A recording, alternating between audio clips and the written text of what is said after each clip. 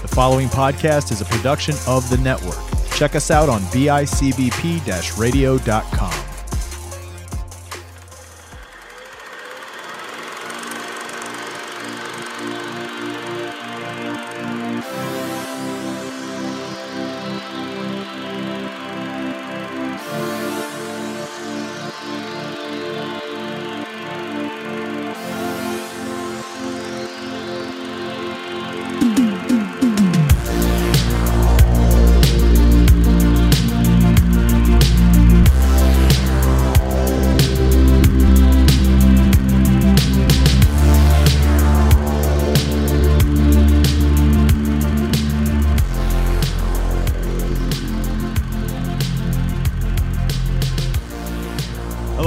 Welcome back to another episode of Silence Your Phones, your movie review podcast found on the network exclusively at bicbp-radio.com. I'm one of your hosts, Chris Chavez, joined as always by Corona-free Sean Fritz. I hope your hand is healing. What's up, dude?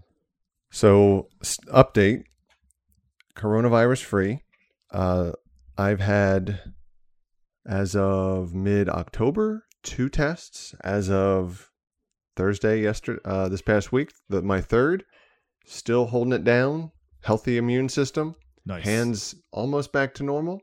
Nice. Fingernails are a little suspect, but but A-okay. Thumbs up, middle finger up, because that's the boo-booest one, and that's my story. So you're doing all these tests because you're traveling for work? Is that the reason?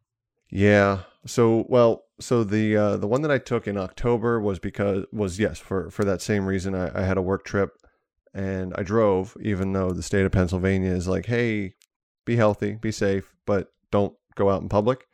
And I, of course, crossed state lines like a bootlegger. And but I figure that one looking over your shoulder the whole time like you're committing crimes. Are you kidding? I got the sunglasses with the mirrors in the side so that I can, like those old Spy-Tech. Remember those? The Spy-Tech spy gear stuff? You got the little satellite dish hanging out of your ear?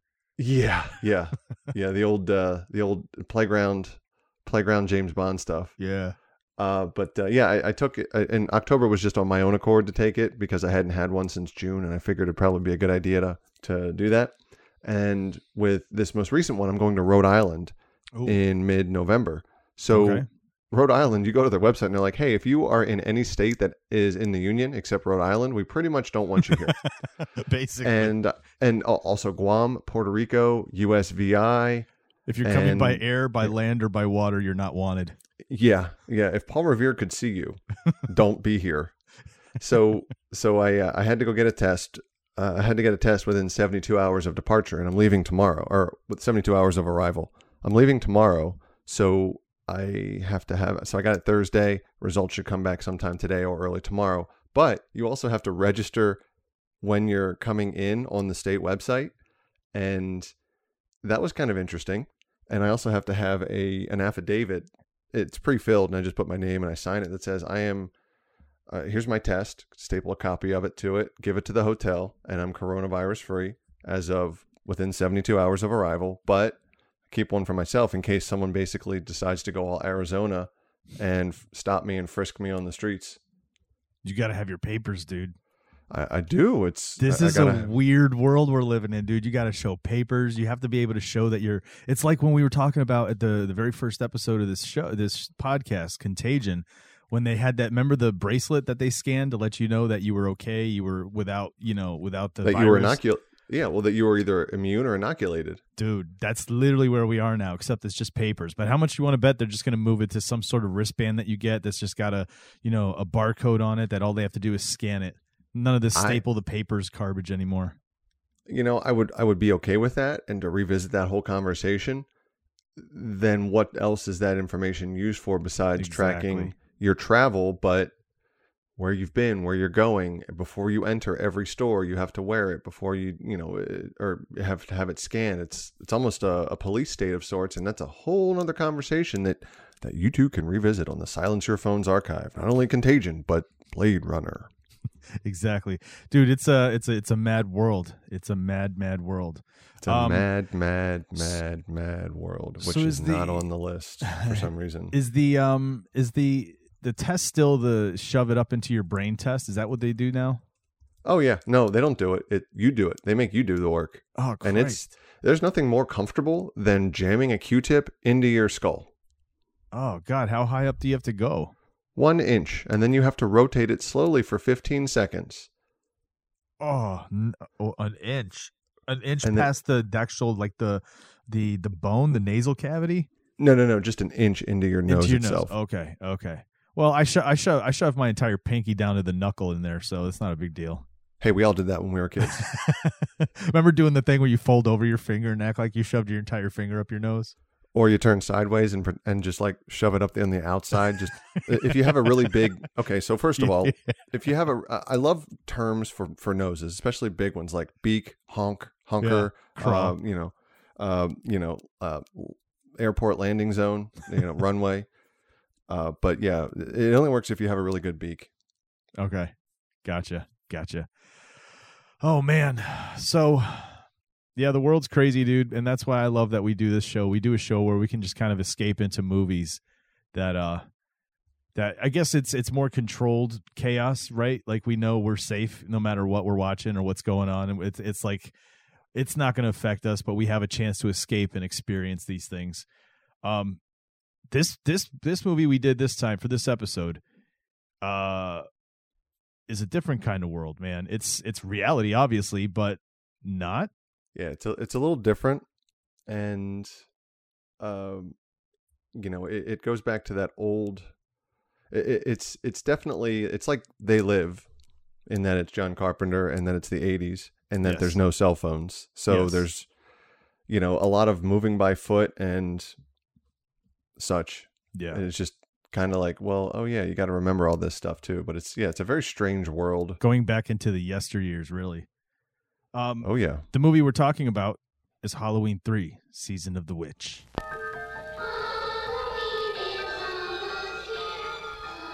You don't really know much about Halloween. Halloween, the barriers will be down between the real and the unreal. And the dead might be looking in. The last great one took place 3,000 years ago when the hills ran red. Halloween, the children. You happen to know anything about this Cochran?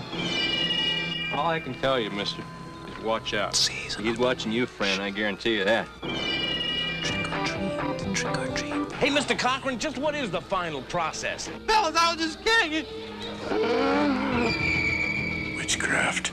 To us, it was a way of controlling our environment. Hey!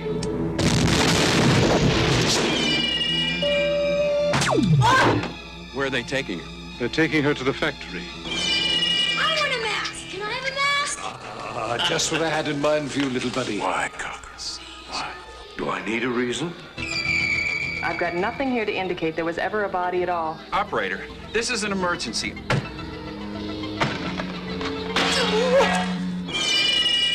I do love a good joke, and this is the best ever. A joke on the children. I'm glad you'll be able to watch it. You've got to believe me. They're going to kill us. All of us. Stop it! Halloween. The world's going to change tonight, Doctor. Happy Halloween. Stop it!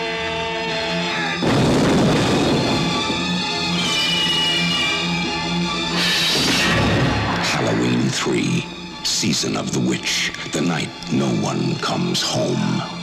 Season of the Witch. Now, have you ever seen this before we watched this? I haven't seen any Halloween movies, quite honestly. I think you did say that, which kind of blew me away. Like, I feel like everybody has at least been introduced to the first one. Everyone knows of the movies, and that, not everyone knows the original mask was just a William Shatner mask, spray painted white. But I'm familiar with the idea of a lumbering undead, as it were, dead brother stalking Jamie Lee Curtis and simultaneously creating, springboarding her career, but also springboarding that of the Scream Queen and the horror slasher. Yeah, at least into pop culture.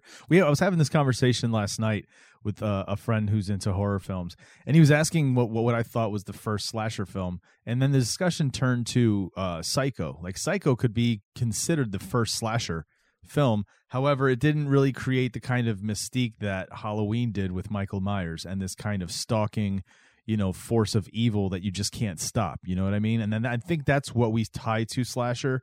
But this one doesn't have Michael Myers. Were you aware of that going in? Like, did you already know the story behind Halloween 3? Yes, because you told me. Okay. I wasn't sure if I'd told you about that. You just told me that it was an anthology, an envisioning of an anthology. Yes. And then, of course, that I think fell flat on its face. Unfortunately, because people were expecting Michael Myers. So, you have the popularity. He was in the movie. Oh, he was. He definitely made the appearance. You had the popularity of the first one, which spurned the second one, which wasn't what Carpenter wanted to do. He wanted to have anthology standalone films, kind of like, American Horror Story style in movie form.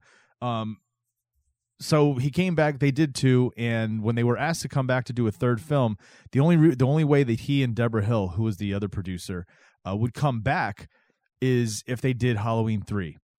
Without Michael Myers. And the studio at first was like, come on, we need to have Michael Myers. They're like, no, we're not going to do it. But they really wanted to get the team together and get a good film out there. So they put this film out, and it did not do so well. People were not happy that this was not a continuation of the story. But, it is what it is. I enjoy it. I like it for what it is, but this also spurned another kind of conversation. I think you and I talked about this before. If not, it was a recent conversation I had. If you remove Halloween from the moniker, from the title of this thing, if it was just called Season of the Witch, would that change, people's opinions who had gone in expecting a Michael Myers film? Do you know what I mean? Yeah, I mean, when you set it up as a sequel, like, okay, let's take something that's completely different here than a Halloween or a horror movie. Let's take Aladdin. And the sequel to Aladdin, which was a big movie, the original, mind you, the sequel was The Return of Jafar, because Jafar was the bad guy. If it was just Aladdin 2, you would expect more Aladdin, less of Jafar. Yeah. But when they call it, I think it was like The Return of Jafar. Maybe they didn't even include the name Aladdin into it initially. And maybe like in further re-releases they did. But it was a direct-to-DVD thing. I think it was actually direct-to-VHS, but that's beside the point. It didn't say Aladdin 2, The Return of Jafar initially, so it was just a movie you're expecting about Jafar, the parrot, and maybe some side characters, but you're not expecting Aladdin. Now, I've never seen it, so maybe my point falls on deaf ears or completely flat, but I wouldn't expect Aladdin to be in the movie. It would be Jafar, The Rise of Jafar. Why is Jafar such a dickbag? Things of that nature. Exactly, right? But this film's, again, people are looking for Michael Myers, and it didn't happen. And so, it did. It did not do so well initially. But as years went on, people continued to go back and revisit this film and give it a second chance and look at it with the eyes of, okay, let's look at this not expecting anything to do with Michael Myers. Let's just look at this as a story in a film. And this film actually has quite a cult following in the horror community now. It's considered, a favorite of many, many Halloween fans. So let's get into what this film is. Let's get into the plot.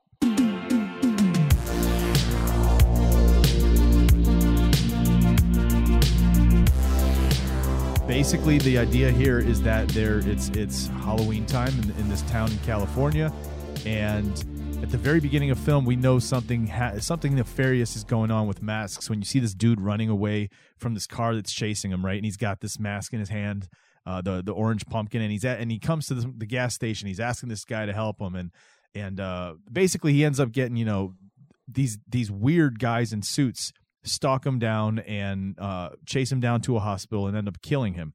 And this is what brings in our main character. Our main character is a doctor at the hospital. Now, initially, dude, I got to tell you, in this story, my first thought was just like, why is this doctor so like hell-bent on being a detective? Well, he's also hell-bent on not changing into actual doctor gear, just putting on a lab coat. He also wants to be a DA, or not a DA, like you said, a detective, but he also wants to be the coroner. Yeah. And he also wants to be a player, man. This guy is all about every woman he meets. There you go. This guy, so we follow this doctor who he gets fascinated with this guy's death and wants to find out why this guy was murdered. And he comes in contact with the guy's daughter. I'm assuming it was a strange daughter. That's how it came across in the film. And the two of them decide, let's try to figure out what's going on with my dad's death. The dad ends up owning a costume shop, and they find that he had, last been to a small town where these masks, one of the masks that he was holding, where they were made. So these two, the doctor and the daughter, head out to this town, and we find out again, and I don't know what's with the theme of our shows lately, but we seem to be watching all of these movies that are these towns that are controlled by the one kind of billionaire or businessman in the town. You know what I mean? Mm-hmm. But that's the case here. There's this factory that's churning out these masks, these Halloween masks, Silver Shamrock masks. That's the name of the company, Silver Shamrock, churning out these masks, and everybody in the town has this kind of weird vibe to them. It seems like there's no real police in this town. The real police, or even doctors, hospitals, everything is within one factory, which is another strange thing. And basically the rest of this movie is them trying to figure out what's going on with this factory. Why are all these people, strange? Why did the dad die under mysterious circumstances? And what the hell's going on in that factory?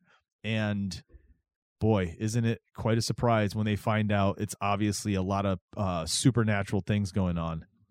Yeah, it took a turn. I could sort of see it happening, but there were some very instant, you have that understanding and at the same time of the reveal. So it did a good job of not tipping its hand too much and letting you discover it at the same time as whatever's happening on screen. Yeah, basically what we come to find out is that there's something wrong with these masks.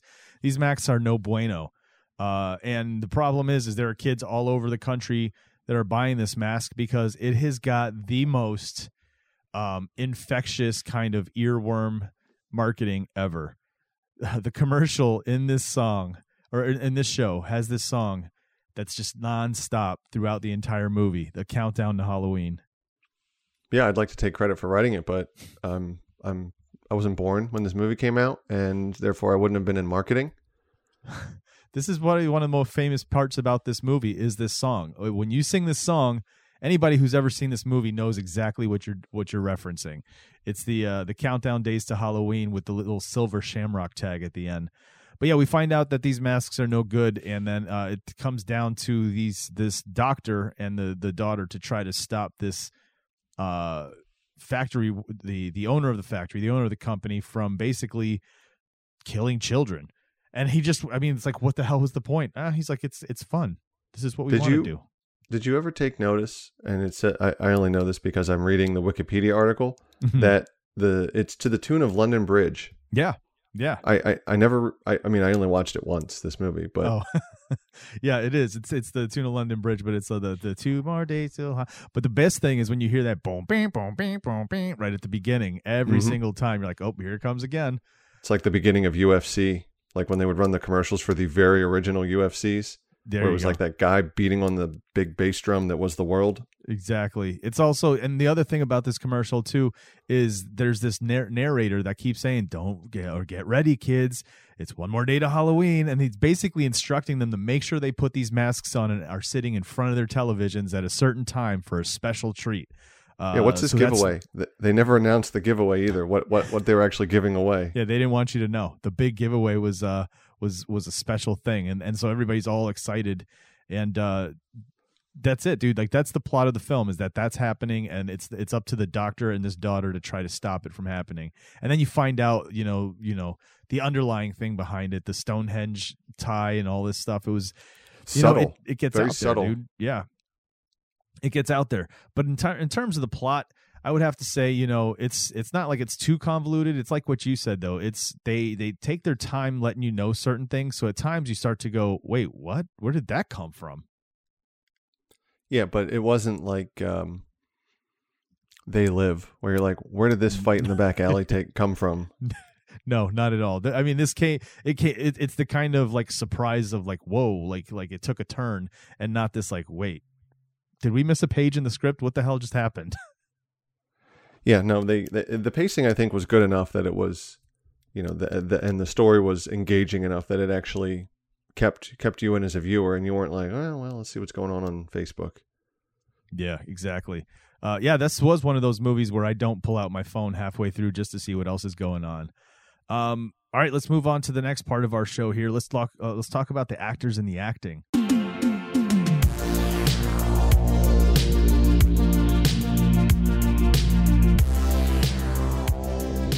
First up, we have Dr. Daniel Chalice, is played by horror veteran Tom Atkins. Dude, are you familiar with this guy's work? I'm not familiar with anybody in this movie. Really, dude? Tom Atkins is huge in horror. He was in The Fog, 1980's The Fog. He was in Escape from New York. Oh, I did see that. Creep That's Show. actually a good movie. He's in Creep Show, Night of the Creeps, Lethal Weapon, Maniac Cop. He's literally in Maniac Cop. I mean, this dude's been in. He's literally a legend when it comes to horror films. But this is one of his roles. This one and The Fog were his two big roles in terms of. Well, Maniac Cop's a big one too.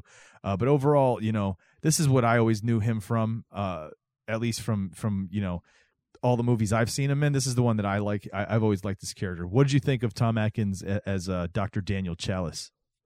Well, I'm looking. So I'm gonna. You're probably just gonna hang up on me right now. I'm looking at his IMDb, basically his IMDb on Wikipedia. Mm-hmm. I have seen Escape from New York. Mm-hmm. I did, and this movie. Of all of the movies he's been in, I have not seen any other movie listed here. Wow. I know, dude. The Fog too is considered a classic 1980s horror film, supernatural horror. We'll have to give that a shot at some point. I feel like we're gonna have to do a month dedicated to straight 80s horror. I think that'd be a good time. Yeah, I think I can go with that. Tom Atkins, dude. Yeah, as far as him, well, he doesn't strike me as a leading man, especially when he's trying to get especially when he's got all these women, like this harem of women that. They don't know about each other. First, there's the ex-wife, right? The one that's still kind of like, they're somewhat friendly, but she still gives him a hard time. Yeah. Yeah, she was a peach, wasn't she? Yeah, then the coroner, who you knew they had a fling at some point because they were talking about going out to dinner and doing something together. How about the nurse in the hallway when he just slaps her ass, dude? I was just like, wow. Whoa. It's not happening anymore. Yeah, this guy's this character is he's something, but man, he doesn't strike me as leading man action, definitely not leading action man material. But I guess if he's in the horror genre, and I see that he has worked with John Carpenter before, obviously there's a shorthand, or there's a good working relationship. But wowzers, he satisfied the part, I think, well, but. When you compare him with Stacey Nelkin in terms of age, and she's not she's an attractive woman. He's a little weathered and just has a big head. It was very weird, that immediate kind of like they met each other, they go investigate the store, they decide they're going to just take a road trip immediately. He stops to get a 6-pack of beer, his ex-wife says he's not going to be taking the kids for the weekend. They Dick go move, and by the way. They go and get a hotel, dude. And then immediately it's just like, all right, let's fuck. Yeah, and by the way, that was weird too when they were when he later in the movie where where she's wearing this whatever the hell it was, this swimsuit lingerie, and like there were hands and body parts involved. I'm like, that doesn't happen anymore. Definitely a low budget indie movie. Oh god, dude. But yeah, Stacey Nelkin, I mean, her performance as this, it was adequate. She wasn't anything that's super memorable, but it felt like, she could have been the daughter that was concerned and trying to figure out what was happening. I don't know. She was okay. For me, she was almost like a Kristen Stewart. Just kind of there, satisfies the role. Yeah. There wasn't anything that was super memorable for me. Agreed. Mr. Cochran, though, Dan O'Herlihy, star of RoboCop. Did you immediately be like? Were you immediately like, oh, hey, it's RoboCop, the guy from RoboCop? Oh yeah. I knew he was in this movie. Okay. Just because I had looked it up when we talked about it last. I liked his character. You know, he comes across as that slimy. There's something not okay with him at first when you first come across the character, and then at the end when you could just see there was like this kind of indifference to what he was doing, this almost glee. Yeah, he was very arrogant, also very proper and very regal at the same time. And, you know, everyone put him on a pedestal and obviously he ran with it. Mm-hmm. But yeah, I mean, I don't think this guy has probably ever turned in a bad performance. No. Overall, let's see who else was in this film. Anyone big time, big name? They had there was a couple of character actors. There was Ralph Straight and Jadine Barber. They played the couple that came with their kid to the hotel in their camper. Buddy was the top salesman of the Silver Shamrock, and he was there to get a tour of the place. And then you actually find out there was actually more to why he and his family were there. That wife was a mess, though. She was like as vain as you can get. You see the eyes she was given Dr. Daniel Chillis, dude? She was like, when she first met him, she's kind of looking him up and down. And that's what you're saying. He's like, how is he the leading man? But he just seems to be pulling all the women. Yeah, I don't get it, but okay.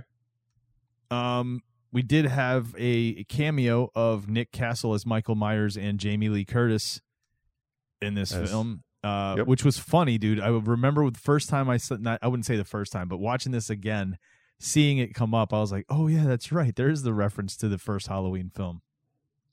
Yeah, not much though. No, it's a commercial. It's a commercial bit for a TV station, basically saying, this is don't forget to tune in to Halloween, the night he came home, which is pretty sweet. I like that. I like to kind of touch on the fact that, hey, you want Michael Myers? Here you go. Here's a little Michael Myers for you. Now back to our film.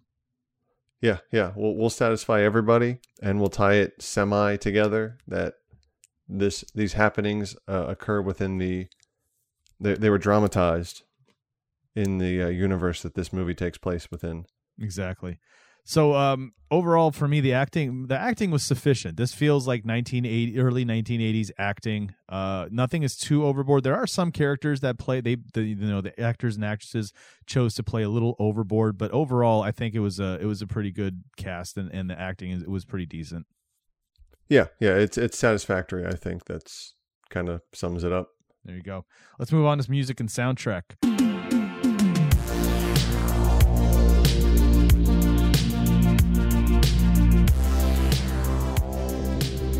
This is again produced by John Carpenter, so if you listen to a lot of the score, you will hear a lot of familiar kind of melody patterns that kind of mimic the original Halloween score. Mm-hmm. I noticed that. Yeah, a lot of synth. Again, we're 82, so there's a lot of synth in the score. There's no real kind of songs. There's no actual songs on this soundtrack. It's all score, except for the Silver Shamrock song, which this plays throughout the entire movie. And like I said, it becomes an earworm. By the end of the film, it's stuck in your head. Yeah, and they play it. It's you know what? They play it almost as much as That Thing You Do plays the song That Thing You Do. Yeah, seriously. This is one of those like... Or Bad Boys 2 plays Shake Your Tail Feather. Oh, did that play more than once? Oh, it did play more than once. Different parts of the song. I think they might have played that whole song 400 times throughout that movie. But if you put all those little chunks together, it's just one playing of the song. Yeah, exactly. Other than that, I mean, the music on this and the soundtrack is straightforward. John Carpenter score with composed with Alan Howarth. A lot of the kind of, ominous synth stuff that he did. Like I said, a lot of the melodies kind of harken back to the first Halloween score, but they're changed up. What it feels like is, how like where you're not allowed to if you're doing a TV show and you want to use popular music, you're not allowed to. You kind of make your own melody or play certain ones. Kind of you switch certain notes around, but it still has the same feel of that melody. That's what this felt like. Like this was the what's the word? Unlicensed version of the first Halloween film's score. Almost like a remix where it's that little bitty ching. Theirs goes dun dun dun dun dun dun, and mine goes dun dun dun dun dun dun dun dun dun dun. It's that little bitty ching. It's totally different. It's a totally different song. It's not even the same. Yeah, no, but this one again, and we talk about this on this show that when it comes to soundtrack, when you have a score, you want a score that doesn't throw you off, that it feels natural with what you're watching, and this definitely fit. It wasn't anything that you were just like, whoa, this doesn't sound right. Absolutely, it definitely helped the way you should feel as well. I mean, especially in the beginning where you have the whole impetus of the movie. You have Ellie's dad, and he's just running all over the place. There's no, and this speaks to, I think something we talked about before. There's no dialogue for the first 5 or so minutes, and it's just ominous. The music is subtle enough, and it fills the gap and it's quiet enough. But that mixed with no dialogue just really helps bring the movie in, and you get that ominous feeling of, ooh, what's going on here? Yeah, exactly. So overall, yeah, soundtrack, the score sound is pretty on point for what the film is. Let's go on to special effects.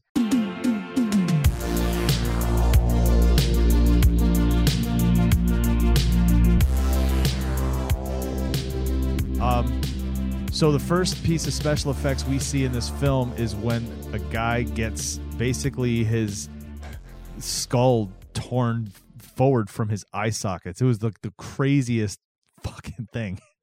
I just thought he ripped his face forward, like the skin of his face forward, but apparently they later said that he pulled his skull in half. Yeah, he literally reached in through the eye sockets and just pulled up, and that's what basically the bridge of his nose just rips straight out. It's so insane. But how does that kill you? That's what I want to know. I guess it pulls your brain stem with it, and because you're shifting the skull. Maybe I there's don't know. something, dude. But immediately the dude just kind of like flops for a little bit and dies. But that's some special effects we see in there. We do see a guy get his head torn off by these two, which we find out later are robotic men. And so that's also another piece, like the robotic thing. When Atkins' character kind of starts punching the crap out of his gut, and then realizing he's actually breaking through, and he rips out, all the wires. All that baby food puree. Yeah, when they ripped that guy's head off, I guess the homeless guy in the town for talking badly about talking shit Cochran, he the sound effects were just the standard. There's the standard sound effects, like the 18-wheeler that goes by in the distance, even if you're standing right in front of it. It's in everything. There's it was like I'm trudging through like a goopy type thing, and there's that like the squelching and whatever. They definitely use that with this one. I was like, oh, that's a standard open source, whatever, the open non-copywritten sound effect. Yeah, basically. Overall, those special effects, we had some sparks, little explosions here and there. We did have the explosions. We had how about when the kid has the mask on and he's watching the commercial, and all of a sudden it starts to melt around him and all the bugs come pouring out. Yeah, I mean that's probably just. I mean, there is one that's not, but I think most of these are practical effects, and that was probably just a wax head, that started to melt, but. I thought that was very well done. Then when the snake comes out, and I'm like, oh man, yeah, that's intense. There's something about that, right? There's something primal about seeing the snake just kind of pouring out of the human, the human carcass. It's revolting. Well, and even more so, like that one, the snake didn't come out head or tail first. It came out like it was being pulled by a hook. Ugh. And, because it came out like sideways. Middle of its body, and then like the head and the tail came out pretty much at the same time. It's very, very just kind of makes my skin crawl. And all the bugs too, those bugs just pouring out of the face was just. And how about the lady when she found that little chip, started digging at it, and it shot that that light into her mouth. Lightsaber. And all of a sudden her mouth is exploded open, looking like the Predator. That was I mean, you could tell. It's 1982 when these movies were made. When this movie was released, so it was probably a year before. But I mean, they were all, I mean, believable is not the word for the how, but the after effect is quite engaging and actually, I think they were done very well. Yeah, I agree too. I love the special effects in this film.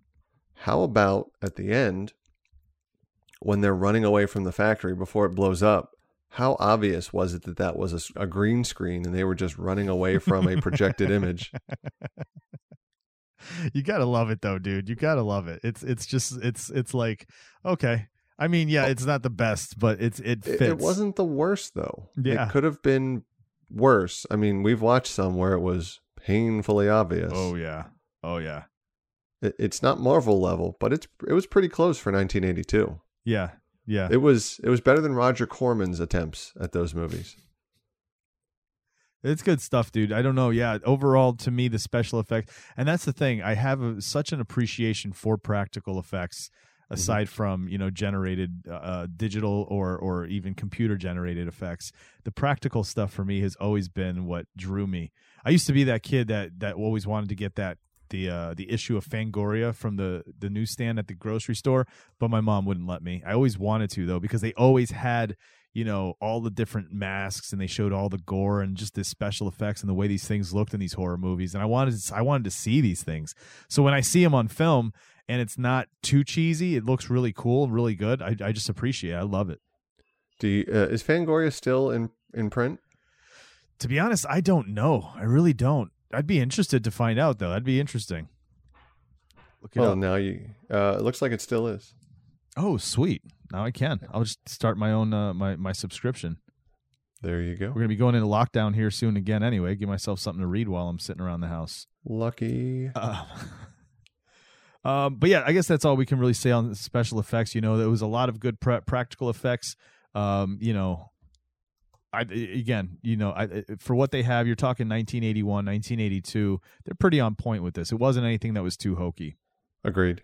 I think they did it very more than satisfactory. It was satisfying, actually. Yeah. Okay, let's go on. Any memorable scenes, quotes in this film for you? Anything stuck out? I mean, the end when he's screaming at the TV on the phone. I'm like, who's gonna not hang up on you? Right. But I mean, obviously, I think the whole movie is looking at it from a first time viewing, it's actually pretty memorable. It's so memorable that none of it is coming to mind. But like obviously, because all jingle, the scenes play out. Yeah, the jingle, I think quite honestly, it gels very well to where like the fight scene where the guy gets his head ripped off. The fight scene where he puts his hand through the guy's stomach and finds out he's an automaton, I think is what they called it in the closed captions. Yeah. The fact that they were working on a Stonehenge, like a rock from Stonehenge, was kind of hilarious.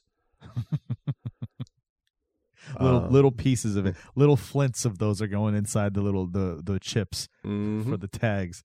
Yeah, it's good stuff. Well, one of the things that always stood out to me, and I remember watching when I was watching it again, it's I can't help but laugh because it's funny, but it still adds to the charm of this film, is at the very beginning when the dude's being chased down by those two men.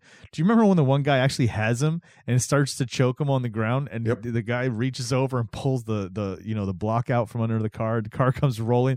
This thing just kind of looks at him and then leans back and just takes the car. You know what I mean? It is the funniest looking death ever. But then that's almost like that kind of, this is a clue that this isn't a normal human. A normal human would have probably been like ducking out of the way or you know what I mean? Yeah. I thought that but it's very humorous. Yeah, well, and so here, yes, and also, it's kind of jarring too when they kill the old man at the hospital, and then the guy goes out, dumps himself with gasoline, and then lights it on fire. Yeah, like that. That kind of set the stage for what the hell's happening here. Yeah. And I'm telling you, that explosion was nice too. That's what I'm saying. Like practical, like legit things sometimes are far superior to CG style explosions or special effects. Because when you see that, just the actual vehicle rock and it's so awesome. Yeah, I thought it was great. I can't think of anything else off the top of my head, but yeah, I just think overall it was, a lot of stuff was very well done. Sweet. Let's get into our rating, dude. Since you're the first-time viewer, go first. Let us know what you thought overall of the film and your rating of out of 5 silver shamrocks. Well, so I thought the film was actually very good. I watched it last night after us trying to do this for far too many weekends, just because of schedules and whatnot. For Sean Fritz, this is I Chris thought Chavez. the Thanks so much acting for listening. We'll was see you guys satisfactory. next time. The pairings were a little odd, speaking to Ellie and the doctor. But then you really figure out that, you get a fair amount of character development. You get a fair amount of understanding of who and why and what their reasons are, and at different stages of the movie. The mystery and then the ominous nature of Cochran. They never really reveal how old he is, but when they're going there, they go through the town history and they say, well, he founded the town in 1887, and assuming that it's 1980 or so, he's almost 100 years old and looks pretty svelte for 100. Yeah, he's looking probably mid-60s, maybe 70s. Yeah. So but nobody really calls attention to that. The town people are weird, especially that hotel guy. He is really proud of that hotel and how they just replaced the pipes and everything else. It's sure. Now get out of the room because I want to take a nap type thing.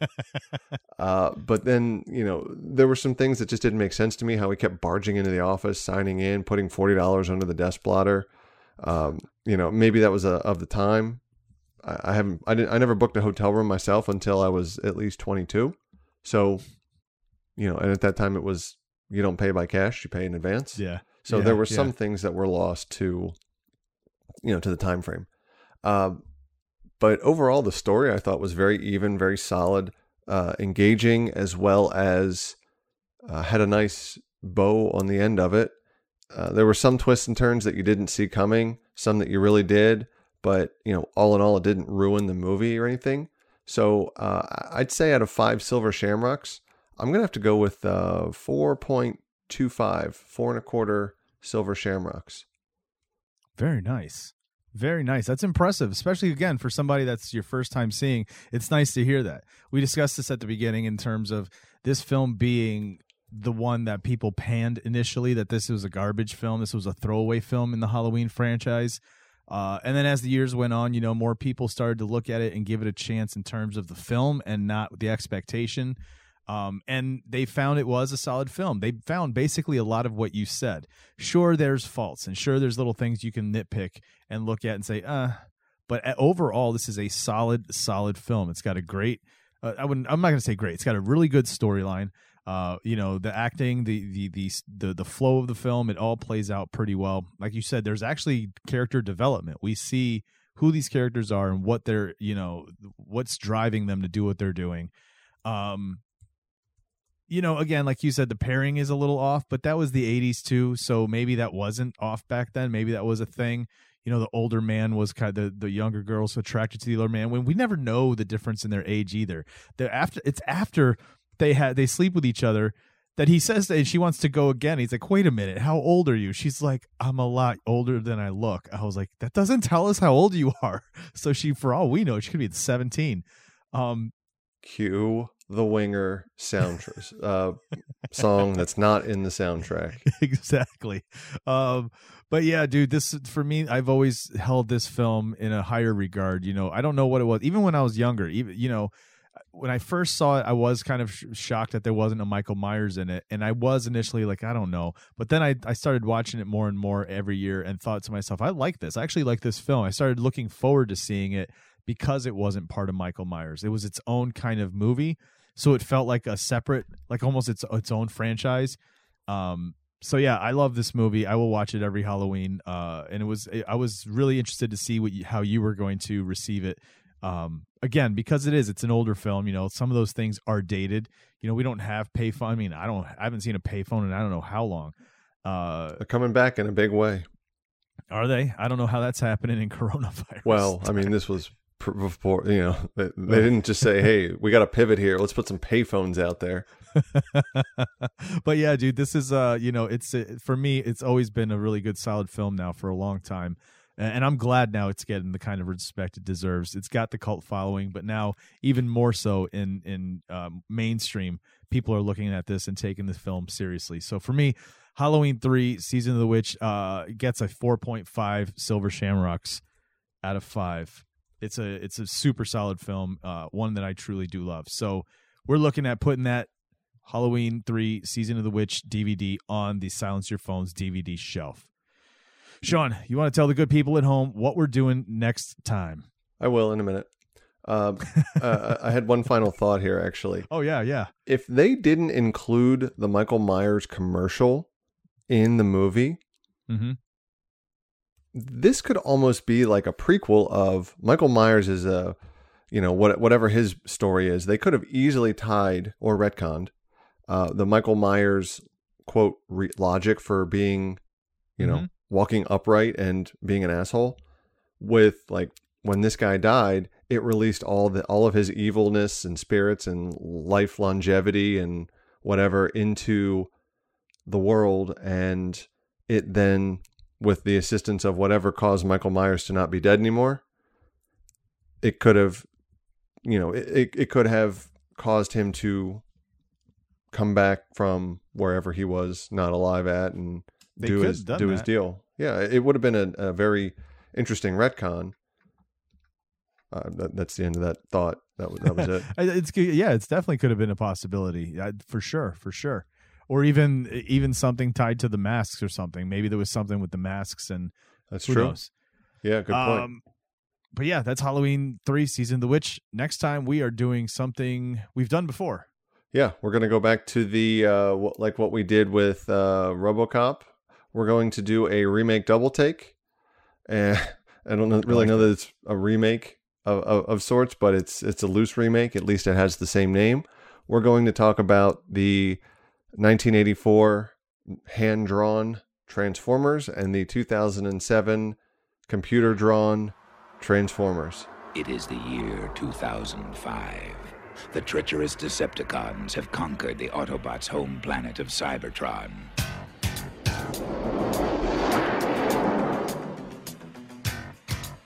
But from secret staging grounds on 2 of Cybertron's moons, the valiant Autobots prepare to retake their homeland.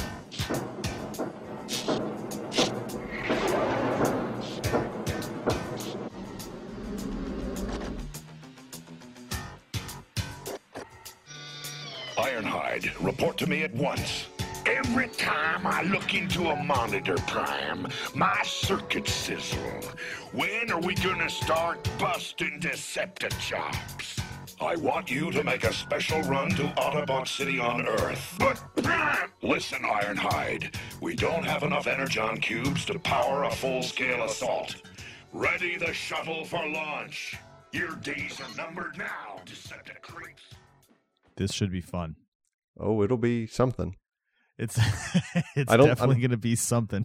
I don't remember in the cartoon, I don't recall there being any type of car washing scenes. But no, I don't. It'll be. Who knows? I mean, maybe I forgot. Maybe whatever the little kid was that was in his little Eggbot Transformer suit, maybe he had to wash it in one of those scenes, and they just did a gender swap with Megan Fox. We'll have to check it out, dude. We'll have to check it out. This is going to be interesting. I haven't seen Transformers the movie in a long time. And I know I'm gonna have to steel myself because it's got that scene that every single, every kid, almost every single boy that watched Transformers growing up saw this and just felt like the world dropped out from underneath them. And I don't think I ever felt that way watching 2007. So it's going to be interesting to see these back to back and just kind of compare, contrast, and soak in it and think of what was Michael Bay thinking? What was Michael Bay thinking? Yeah, and question our life choices. There you go. All right, everybody. Thanks so much for listening to another episode of Silence Your Phones. Make sure to head over to bicbp-radio.com. Check out all the other shows on the network. We're pushing almost 40 shows now on our network. So go check them out. Give them some love. Reach out to them. Hit up the social medias. And, just make sure you support. Make sure you give ratings on the Apple Podcast. Does Spotify allow you to rate these? I don't know. I haven't been on Spotify to rate a podcast, so I'm not sure. No clue. We are going to start showing up on Amazon Music as well, and start looking for us on Google Music coming soon. Oh, you mean YouTube Music? Because it's all coming. It's all the same. All coming. We're all coming. 2021, you're going to see us branching out all over the place. We might start hitting YouTube as well. But for now, we're still stuck in 2020, and we're looking to hopefully get out of the darkest timeline. For Sean Fritz, this is Chris Chavez. Thanks so much for listening. We'll see you guys next time. It's now time to unsilence your phones.